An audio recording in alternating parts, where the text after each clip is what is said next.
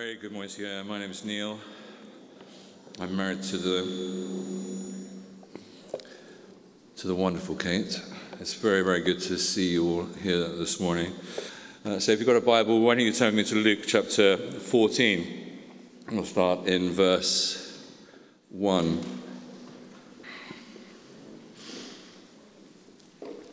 One Sabbath, when Jesus went to eat in the house of a prominent Pharisee, he was being carefully watched. There in front of him was a man suffering from abnormal swelling of his body. Jesus asked the Pharisees and experts in the law, "Is it lawful to heal on the Sabbath or not?" But they remained silent. So taking hold of the man, he healed him and sent him on his way. Then he asked them, "If one of you has a child or an ox that falls into a well on the Sabbath day, would you not immediately pull it out?" And they had nothing to say.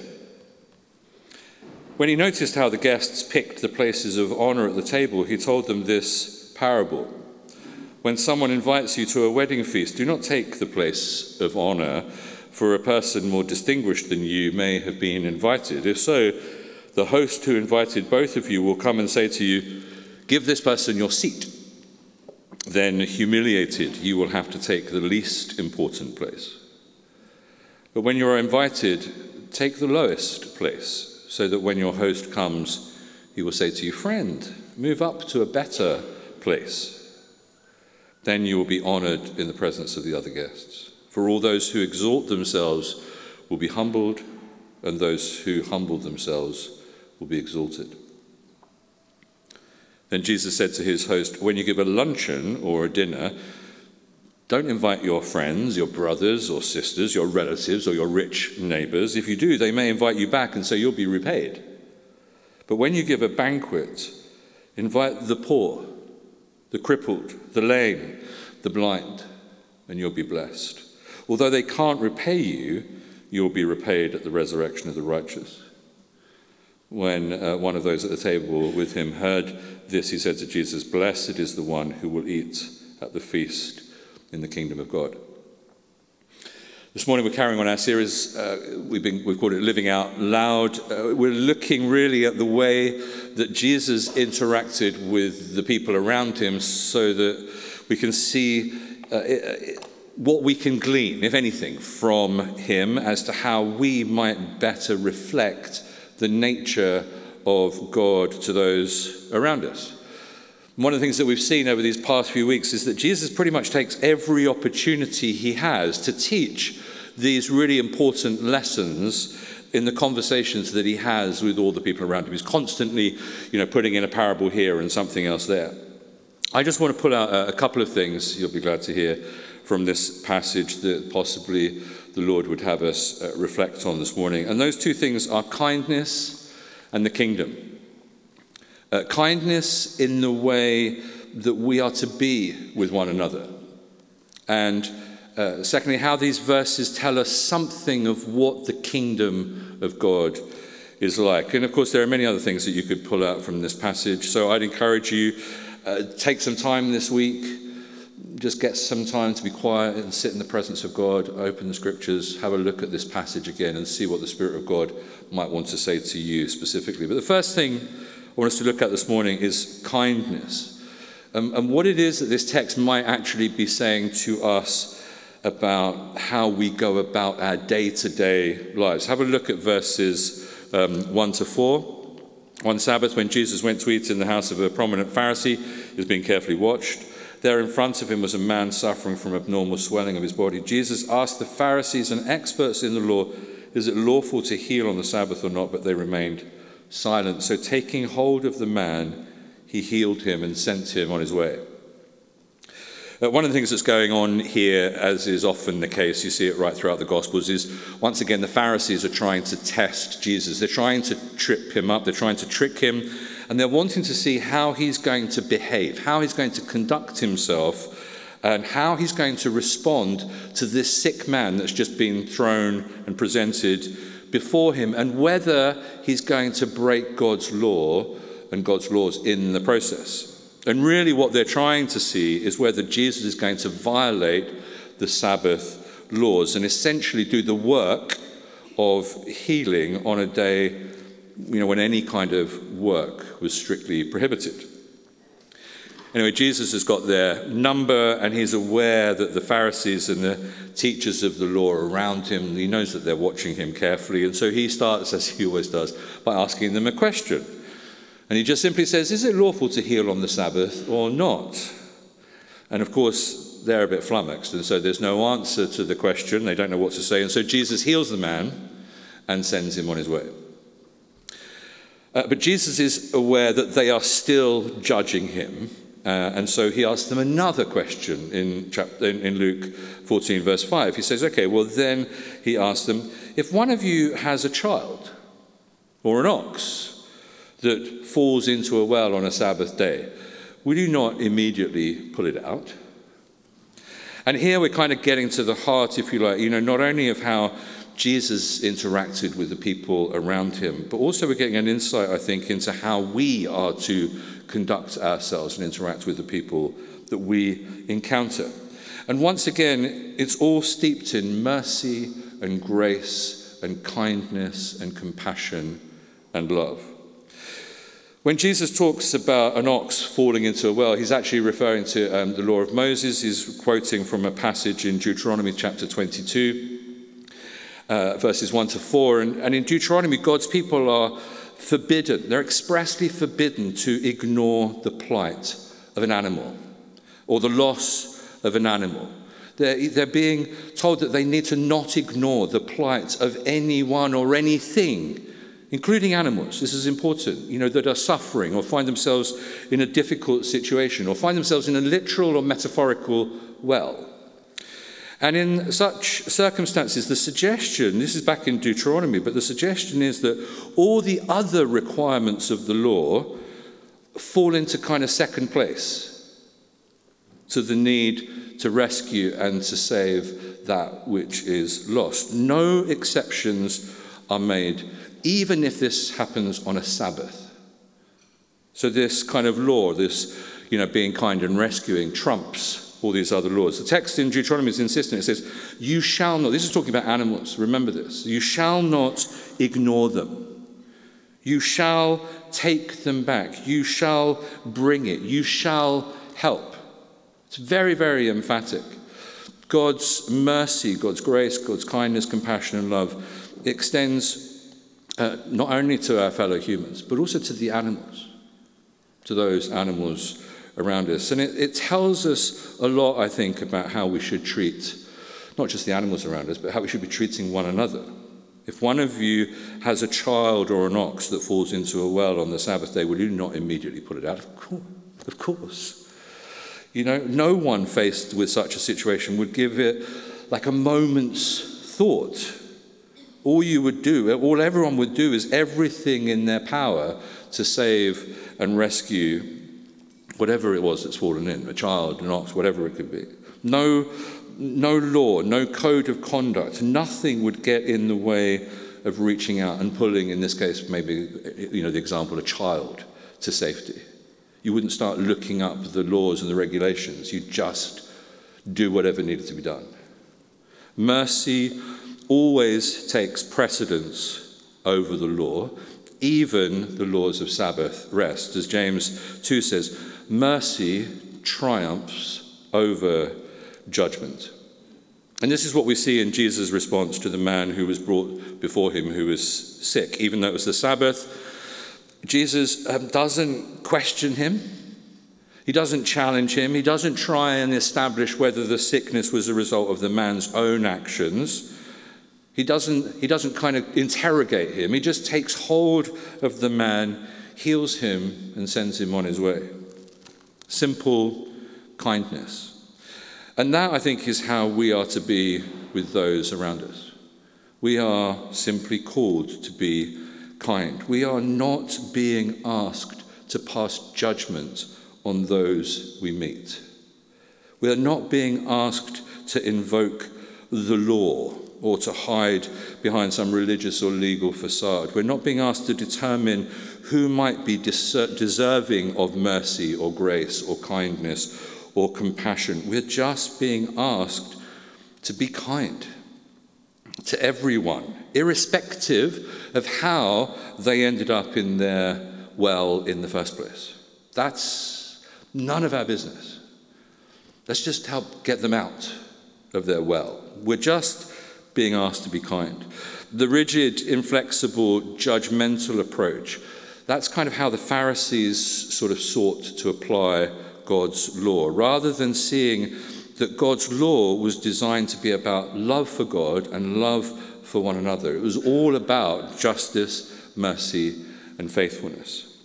And unsurprisingly, again, Jesus' question leaves his hearers absolutely silent. His simple argument leaves them with nothing to say.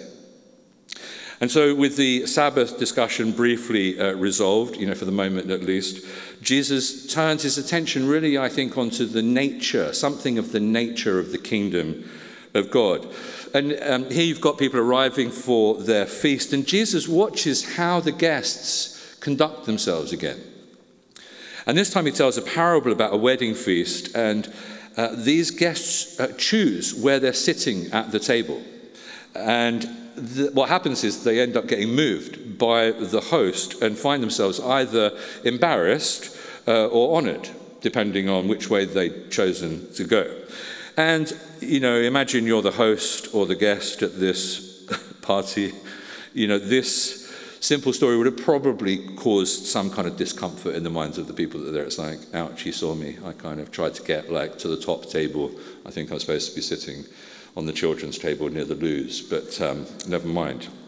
And it's because the reason they're embarrassed is because it's exactly what's happening at that very moment as they're all just taking their seats at the table. And while this parable about is again how we choose to conduct ourselves, I think it's also about a fundamental principle of the kingdom of God. You see it in verse 11. For all those who exalt themselves will be humbled, and those who humble themselves will be exalted. And then Jesus goes on to talk about the hospitality and the warmth of the welcome of the kingdom of God. And this time, Jesus' words are addressed to his host. Poor chap. This is Jesus, this is verse 12. Then Jesus said to his host, when you give a luncheon or a dinner, which is kind of, by the way, what you're doing right now, but anyway, do not invite your friends, your brothers or sisters, your relatives or your rich neighbors. If you do, they may invite you back, and so you will be repaid. But when you give a banquet, invite the poor, the crippled, the lame, the blind, and you'll be blessed. Although they cannot repay you, you'll be repaid at the resurrection of the righteous.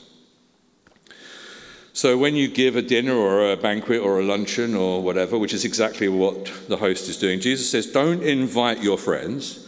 Don't invite this lot.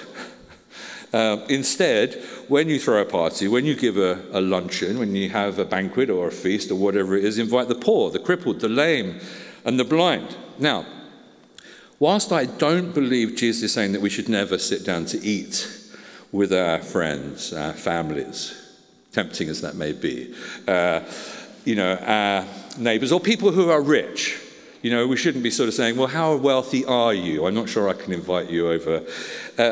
What I do think he's getting at something about the meaning of hospitality and the welcome of the kingdom of God. And again, I think it's tied to mercy, kindness, compassion, grace, and love, and that our homes and our tables are to be welcome spaces, not only for those we already know and love, not just for those who are part of our social circle, not just those who are part of a social circle that we are trying to get into. Rather, we're to be also hospitable to those who are in need.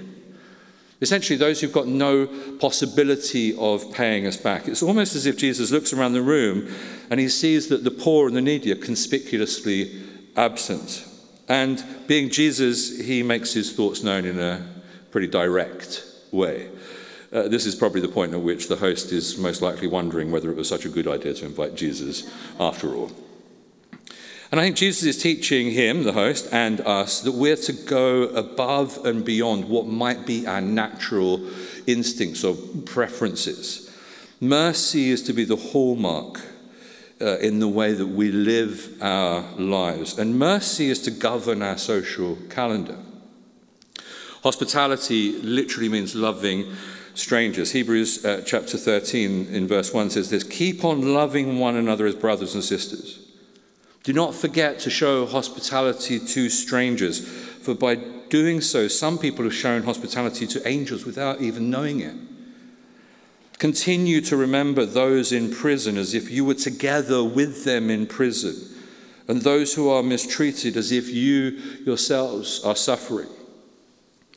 Jesus is challenging his host and everyone listening, and indeed us, reading this passage some 2,000 years later, to give themselves, for us to give ourselves to the true exercise of hospitality. And this is right at the very heart of the Old Testament law. As God delivers his people from slavery, what he's doing is he's showing them mercy. He's showing mercy to them in their time of need. And it's this mercy that God shows to Israel that underpins all of the laws that he gives them about their relationships with the people around them. And right throughout the Old Testament, you just see time after time again these innumerable commandments about imitating God by showing his kindness and his mercy and his compassion and his love to the widow, the orphan, the poor, and the alien. And one of the things that we see is that there are no caveats to these laws about whether the poor are the deserving poor, whatever that may mean. Whether a person was poor because of tragedy or because of sin or because of laziness or whatever isn't up for debate. The fundamental issue, just as it was with the ox or the child in the well, is for each one of us to remember the undeserved kindness, mercy, and grace that God has shown us. And therefore we are to go and do likewise and be merciful, kind, generous, and loving to anyone in need. At the heart of these laws is the call to imitate the character of God and to remember his mercy in redeeming his people. God is the host who invites everyone to his table. And by definition, every single one of us is poor and undeserving and in need of his mercy and love.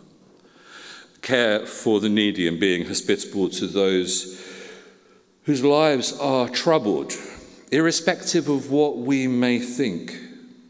These things are right at the very heart and the foundation of the law of God, and any true understanding, of his kindness to his people.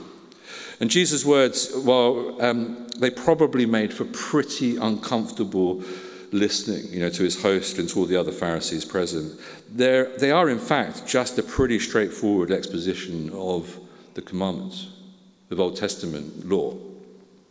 And these same qualities, to be generous to those in need, they remain key characteristics and hallmarks of the kingdom of God today. We are called to imitate the generous and gracious character of God. And we're to remember our own story of redemption, the journey that we have been on, because the truth is, every single one of us has found ourselves stuck down a well.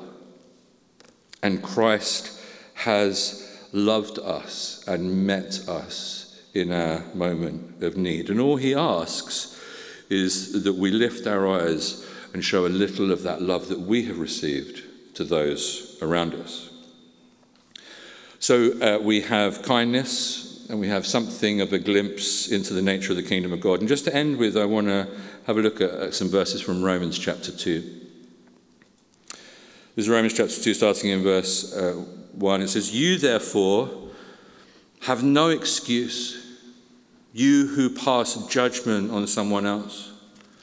For at whatever point you judge another, you're condemning yourself, because you who pass judgment do the same things.